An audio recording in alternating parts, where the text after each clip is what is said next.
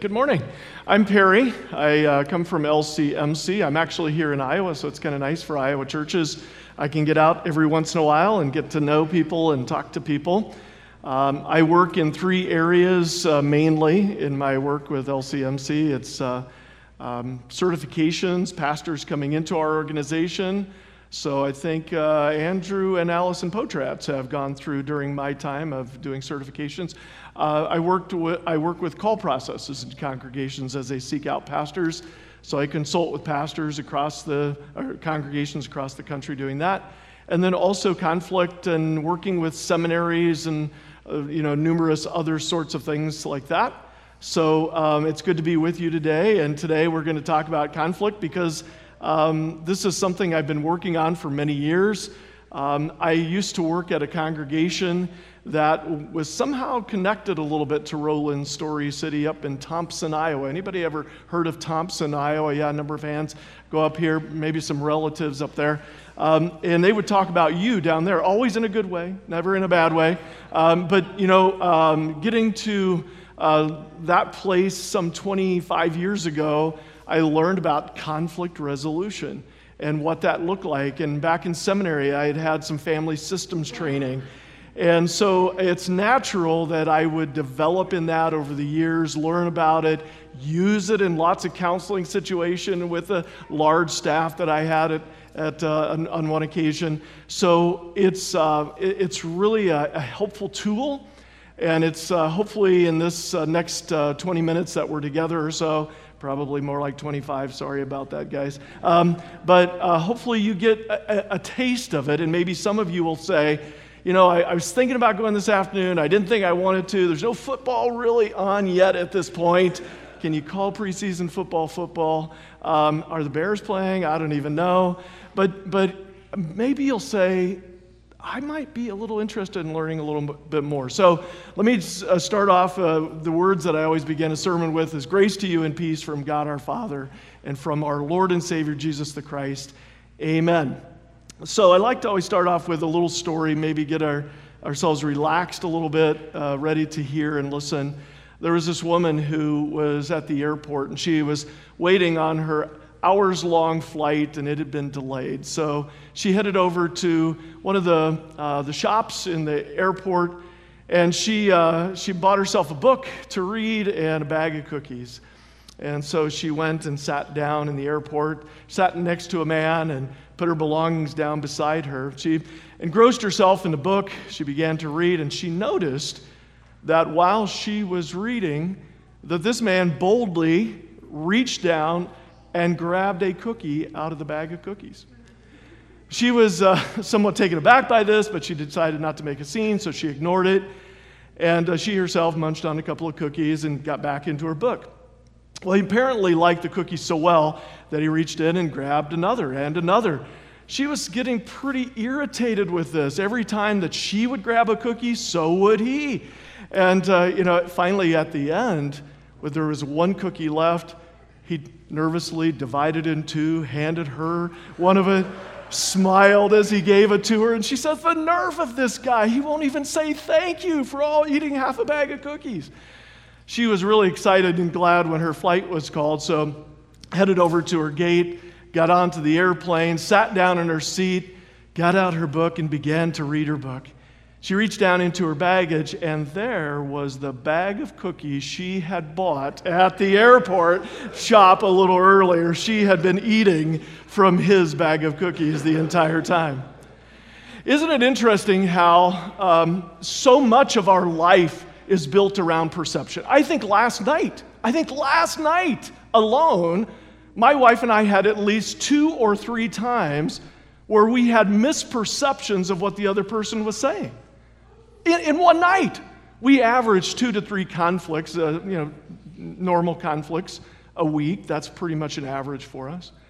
And so hopefully what we're about to talk about today can help you to see that conflict doesn't mean you're a bad person. Conflict is what happens on this side of heaven before we go meet Jesus one day.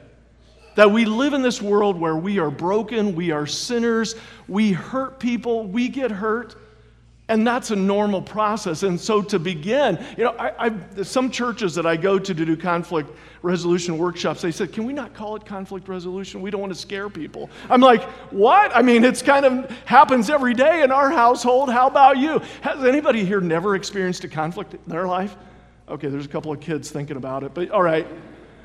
Right? I mean, let's talk about conflict. In community, it's normal. So Jesus, in today's gospel reading, from Matthew chapter 18, has the prescription, the plan for what it looks like to resolve conflict together. And let me just tell you, church, we don't follow his plan very well. We just don't. It's almost like we ignore it as the church, and we kind of do things our way or the world's way or in a perspective that we somehow learned from some tough-minded people because we need to, pull ourselves up by the bootstraps and be strong. Whatever that is, we tend to ignore what Jesus said. So I want to start today by talking about that in conflict, and I have 3 points. The first is that God has given you a plan to live by. Okay, God has given you a plan to live by. So let's take a look at that. And as you look at Matthew 18, and I think you have Pew Bibles. Do you guys have Pew Bibles here? You can always pull that open if you wouldn't mind. And Matthew 18 says this: if your brother or sister sins, go and point out their fault, just between the two of you. If they listen to you, you've won them over. But if they won't listen, take 1 or 2 others along so that the matter may be established by testimony of 2 or 3 witnesses. If they still refuse to listen, tell it to the church. And if they refuse to listen even to the church, treat them as you would a pagan or a tax collector. So Jesus gives a very basic plan here of how to live in community. First of all, Jesus knows that we are going to struggle. He didn't say, here's what Jesus didn't say. He didn't say, hey, everybody, I want you to really live righteous, and in living righteous, you'll never have conflict. See you later, I'm headed to heaven. He never said that. That's not what Jesus said. He said, hey, community, it's getting late here in Gospel of Matthew. I'm going to be taking off soon. Before I do, let me tell you something. It's going to be very important for you, church. The word ecclesia in the Greek, church. I have some important words for you and how to walk together. Are you listening? Will you listen? And so Jesus tells them, first of all, the first point is when someone hurts you, sins against you, fails you, disappoints you, go directly to that person and tell them. And if they listen to you, you've won a brother or sister. So this is the most unlistened to advice that Jesus ever gave in Scripture. Can I get an amen on that? Does anybody else know that this is true? Thank you. Right there. What's your name? I want to hear. Yeah, come on. This is so true. When people hurt me, I tend to, one of 3 things: fight, flight, or freeze. It's this lower part of your brain. If someone attacks me or says something that hurts me, I go from here down to the lower part of my brain, and I either ready to fight, flight, or I freeze and have no idea what's going on. And typically, what I'll do is not say anything to them. Oh, you hurt me. But later, I might get back at them, or I might go and talk to someone about them.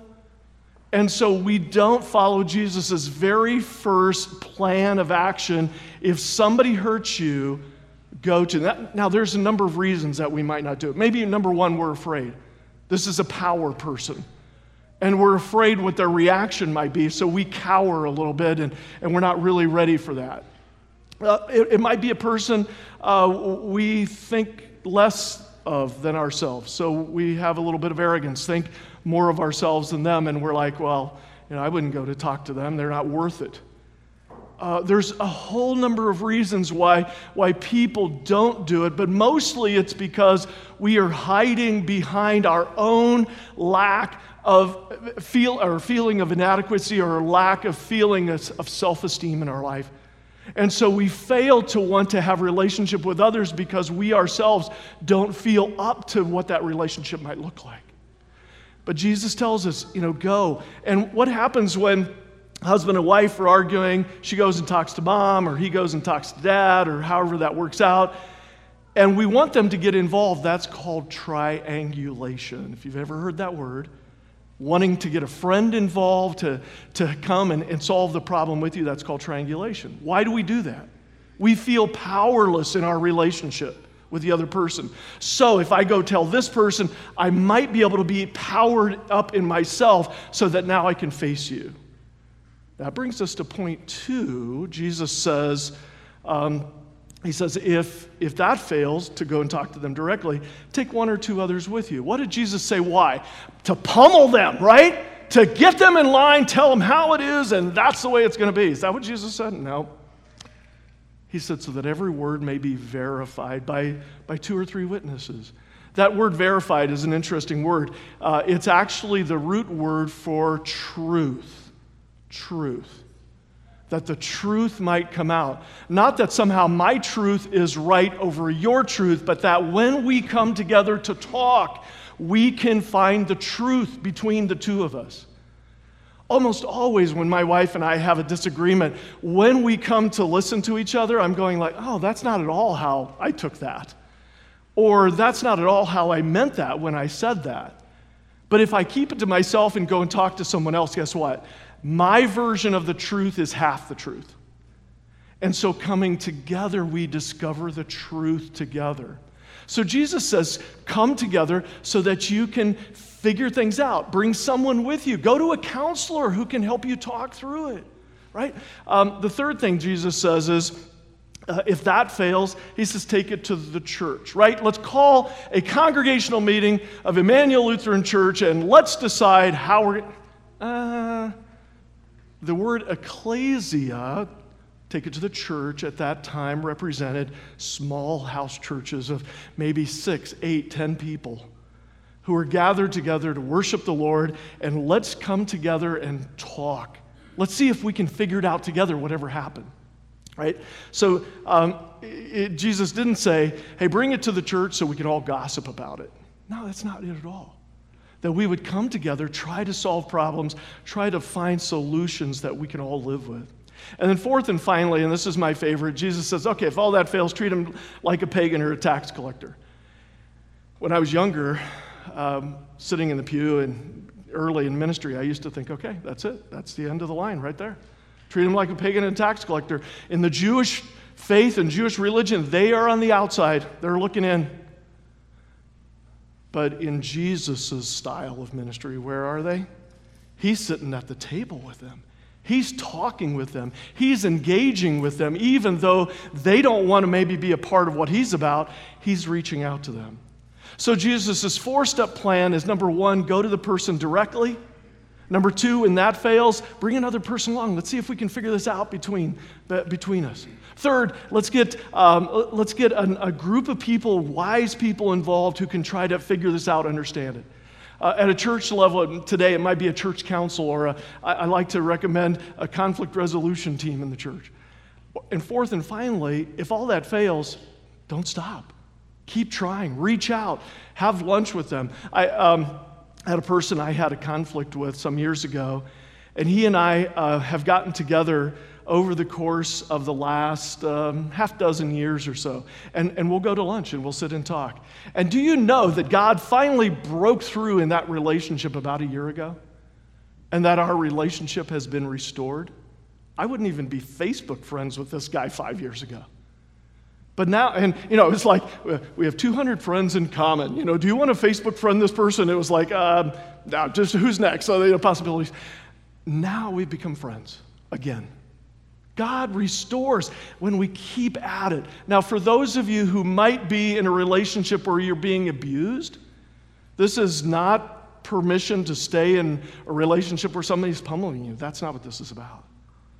But that we would love in relationships in a way that represents God's love for us, that we keep sending signals of wanting to reconcile, wanting to work through problems. Well, there's a 4-step process that's in your bulletin that was handed out to you today. Let me take you through this briefly.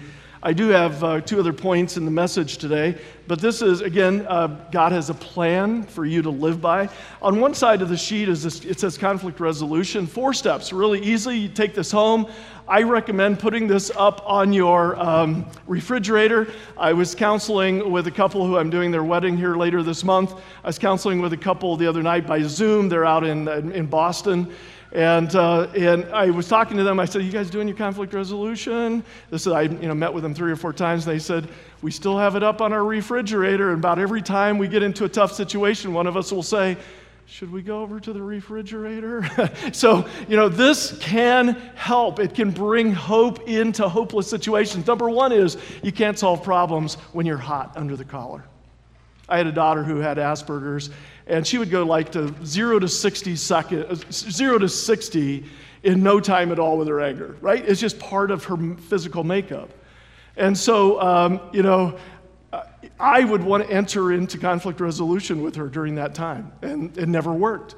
My wife would say something like, "Would you quit yelling at our daughter?" I said, "I'm not yelling. I'm just, kind of matching her intensity, And that didn't go over well.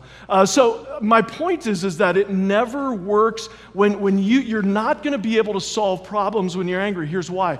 When you're in the lower part of your brain, there's 2 ways that you're looking at things. My way and the highway, right? My way and the wrong way. My way and your way. There's only 2 ways. When you take time to think, to get outside of the situation, to be able to relax, to renew, to refresh, you actually can think of a myriad of ways to solve problems. But you can't do that when you're angry. You're not ready to listen to anybody because they're right, they're wrong, you're right, and so on. So number 1, stop and cool off. Number 2 is to listen, then talk. You share the issue, but you also share the feeling. Share the issue, but you also share the feeling. And notice the order, listen, then talk. Stephen Covey says, seek first to understand and then to be understood. We tend to want to tell our story, to get it out, especially extroverts like me. Want to talk, get it out, let's solve the problem. But if we are given 2 ears and 1 mouth, it means we need to listen twice as much as we talk, right? And so God would want us in these situations to listen. There's some great scripture passages about listen to one another. Take time to understand one another. And so on the backside of the sheet is one of the keys to conflict resolution, the vocabulary of feelings. And guys, I'm sorry. I know this is not like, you run big power equipment at a local tiling, thing or something, and you think, what, we're going to talk about feelings today? Oh, crap, I'm not coming to this thing this afternoon. No way, not me. But let me tell you that this is the key to breaking through in relationships. Vulnerability, the ability to show what's going on inside of me so the other person can understand me. My wife had no idea early on in our marriage what was going on inside of me because I had no way of communicating with her what was going on inside of me. When I finally got this sheet of feelings, I shared a couple of feelings with my wife, and she was like, "I never knew that." So there's a way to do that. You just simply say, I felt blank when that happened. I felt disappointed when you got home late for lunch. That happened to us a lot, by the way. I was out saving the world, as a pastor, helping everybody, but would just transgress and walk right through the timelines for our family. And my wife was disappointed and hurt and second best. But until I heard her feelings, I had no idea what was going on inside of her. I didn't even know how to solve the problem because I just thought she was mad at me. And by the way, anger is the second emotion you feel. You get angry because you're disappointed. You get angry because you're hurt. You get angry because you're embarrassed. You get angry because you're left out. It's the second emotion that you feel. So back to the other side of the sheet, we listen and talk. This opens the door. This moves us from the Bible talks of a heart of stone to a heart of flesh. God says, I will replace their heart of stone with a heart of flesh. This is the place where that happens, where Jesus says it's your hard-heartedness that leads to broken relationship. And Paul in the gospel, or the second reading, or the lesson for today, said, have tender hearts, forgiving one another. And we move from this hard heart to tender heart as we share the feeling. As Rick Warren would say, the revealing of the feeling is the beginning of healing. Only Rick Warren can say stuff like that. All right, so the third thing is to brainstorm solutions. All ideas are good at this point. We just make a list. I tell people a minimum of 10 things on a list to solve a problem. Corporate world, you have to have 15. So when I get together with churches that are in conflict, we want 15 solutions on the table. For couples, a minimum of 10. If you're in a relationship with somebody, minimum of 10. And every idea is a good idea. If you've ever watched Family Feud before it got kind of raunchy as it is today, somebody'd give a really bad answer, right? And everybody down in the rest of the team says what? Good answer, right? So at this point, we're just saying, good answer, good answer. Finally, the last one is choose the best idea. You're not always going to get what you want, but you can always, with others, typically find something you're satisfied with. Mutually agreeable solutions. Boy, get that one in your back pocket. Mutually agreeable solutions. When you are able with others to find a solution that you agree on, you've won. And notice at the bottom of the page, don't think win-lose anymore in relationships. Think win-win. Somebody said, you need to take this to Washington, D.C. I said, I know, right? I mean, we're in a time on Facebook, in Washington, in our communities and churches where it's win-lose. I'm right, you're wrong, there's only one way to solve this problem. But God's design and desire for us is to come together and solve problems with one another. Here's 2 Corinthians chapter 5. It says this, Jesus was in the world reconciling the world to himself, to God. And so now God has made us ambassadors of reconciliation. God has said to us, you now will go into the world and be reconcilers. That's your job now. So God has given you a plan to live by. Secondly, he's given you his presence to live on. Notice that Jesus said this. He said, where 2 or 3 are gathered in my name, I'm there in the midst of them. Let me just tell you, for years I've misquoted this verse, I think. Someone brought this to my attention. A pastor I worked with for years brought this to my attention about 5 years ago. He said, everybody says that. Bible study, you get there, 2 or 3 people are there, and not many people showed up. Well, Jesus said, where 2 or 3 people are gathered, let's start the Bible study, right? I said that dozens of times. Notice where this is placed. It's right in the midst of Jesus talking about conflict. And he says, where 2 or 3 people are gathered in my name, I'm there. You're going through a conflict with somebody in the body of Christ, and you bring Jesus into it. Jesus says, I'm there. You're not alone when you walk into conflict. Every time I go into a conflict kind of situation, the first thing I do is pray. And I say, Holy Spirit, I can't solve this problem, but I know you can. And a lot of times, sometimes things look impossible, improbable. But God, we ask that your Holy Spirit would come and show us something that we aren't seeing. Reveal to the people involved things that we don't yet know. Jesus says, I am there in the midst of it. You have his presence to live on. And what is Jesus' presence? It's about grace, forgiveness, reconciliation, the passage of Scripture that I just mentioned from 2 Corinthians. How about Romans chapter 5, where God says, while they were, and Paul writing in God's word, while they were yet sinners, Christ died for the ungodly. God didn't wait for us to somehow get righteous. In fact, all the attempts in the Old Testament, that was a failure. Instead, God sent Jesus. He descended to us. That's what the incarnation is all about, is that God became one of us, became human, right? And what is that message? Love and grace for broken people who were created in my image but have lost that image. in their sinfulness.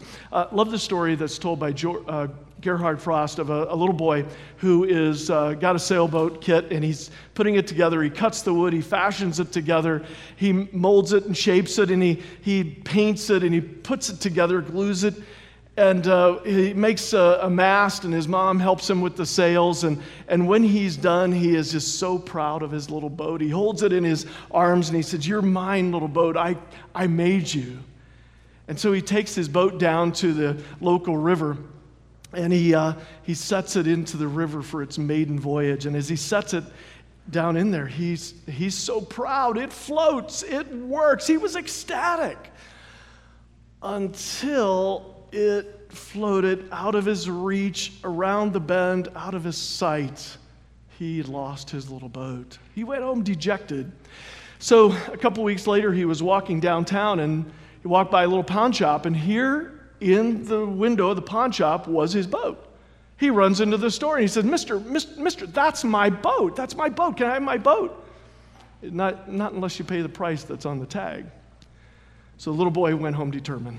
He saved his nickels, dimes, and quarters. He mowed the lawn. He did extra chores for his mom, saved his allowance until he had the money that was listed on that tag.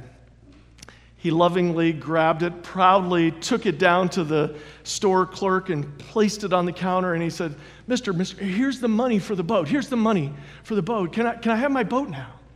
And he says, you can have your boat.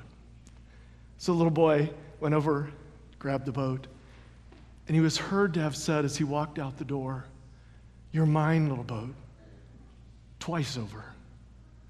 Once because I made you, twice because I bought you back." Dear friends in Christ, that's what God says to you and me every day. You're mine because I made you. I made you the crown of my creation, the joy of my creativity with imagination and potentiality and creativity. You're mine because I made you, but you're mine twice over because I bought you back.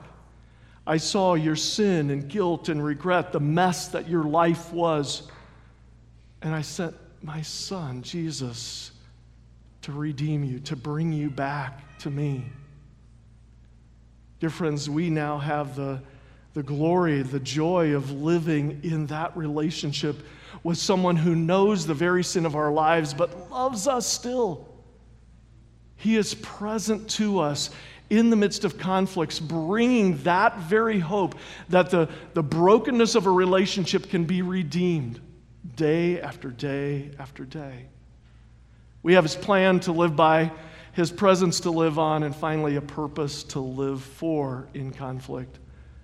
We tend to lose sight of what God is doing in our lives. And boy, Peter was one, right? He says to Jesus, "So how often should we forgive? 7 times?" And Jesus says, "No, 77 times."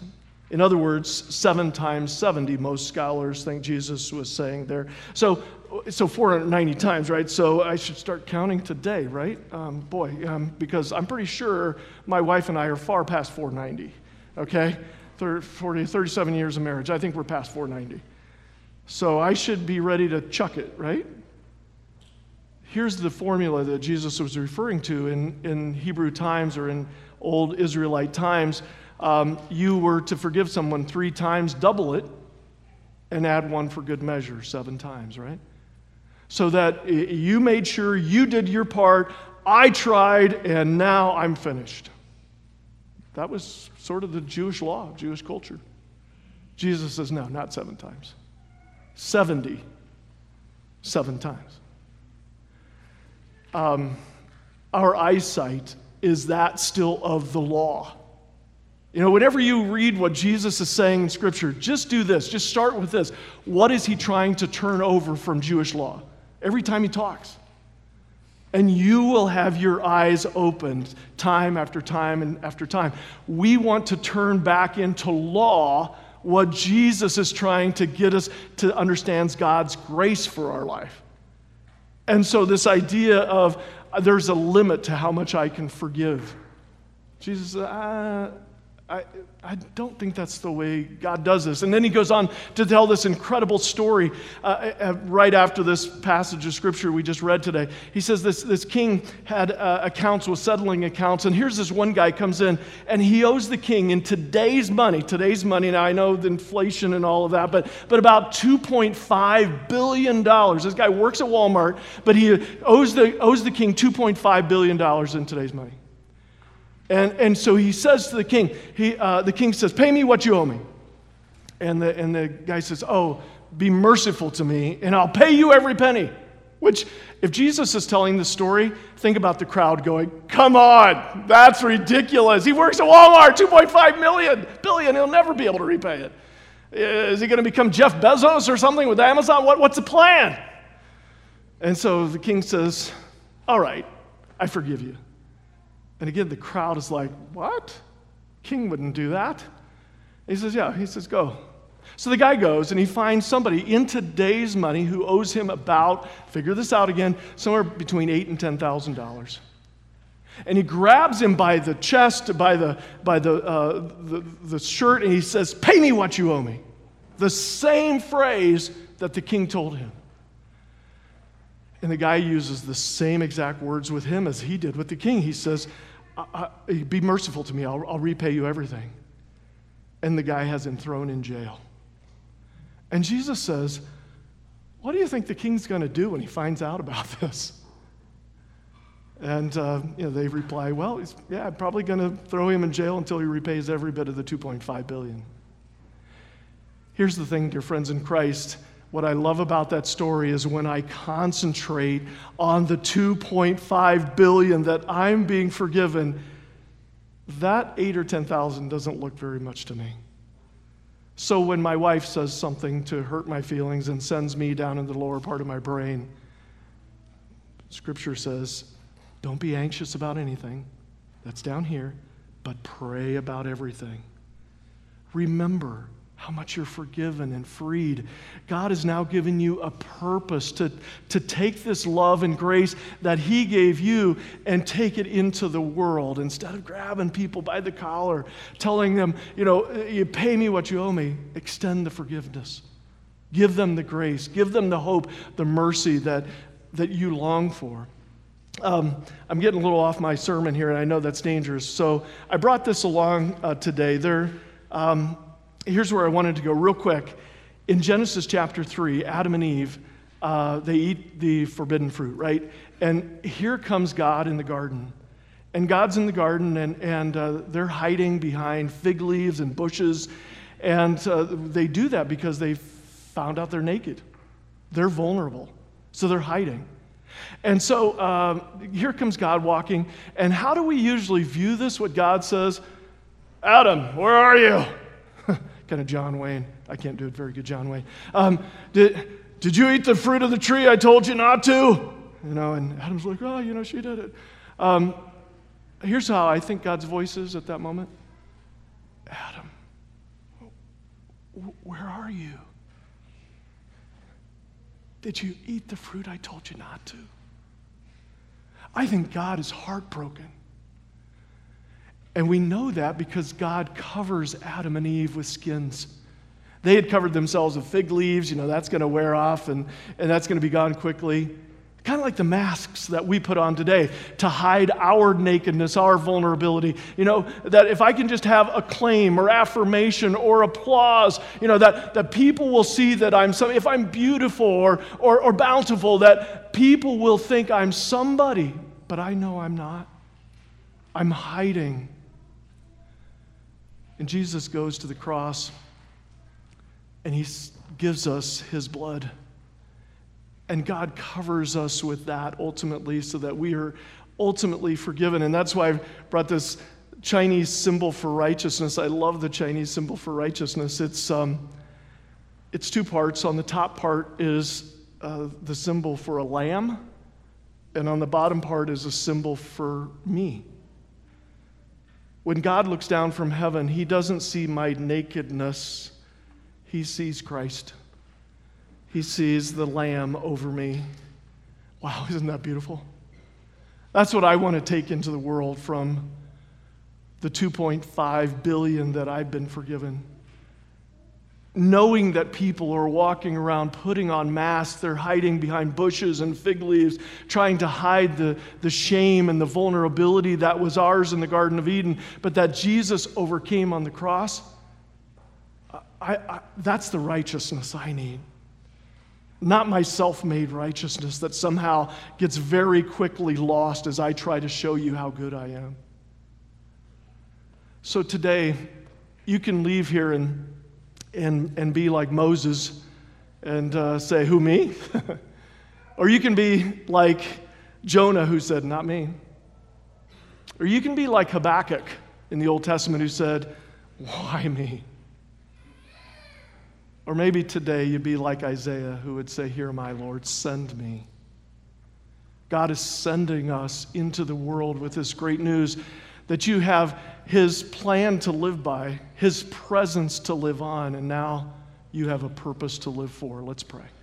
Lord God, thank you for your word, which always drives us back, Lord, to your grace and to your mercy and to your help when we are helpless and powerless against the evil one in this world who wants and is avowed to destroy our relationships. So would you, God, by your presence, come into our lives and in our relationships. We ask you, Holy Spirit, would you fill us again and again and again that we might live for you, and by your grace, that your hope might be the hope that we can have in relationships and have relationships restored, Jesus. We know we'll fail, but we come to your cross every week, every day, to be reminded of your good news, that we are forgiven and renewed to go with your grace. Thank you, Jesus. In your name we pray. Amen.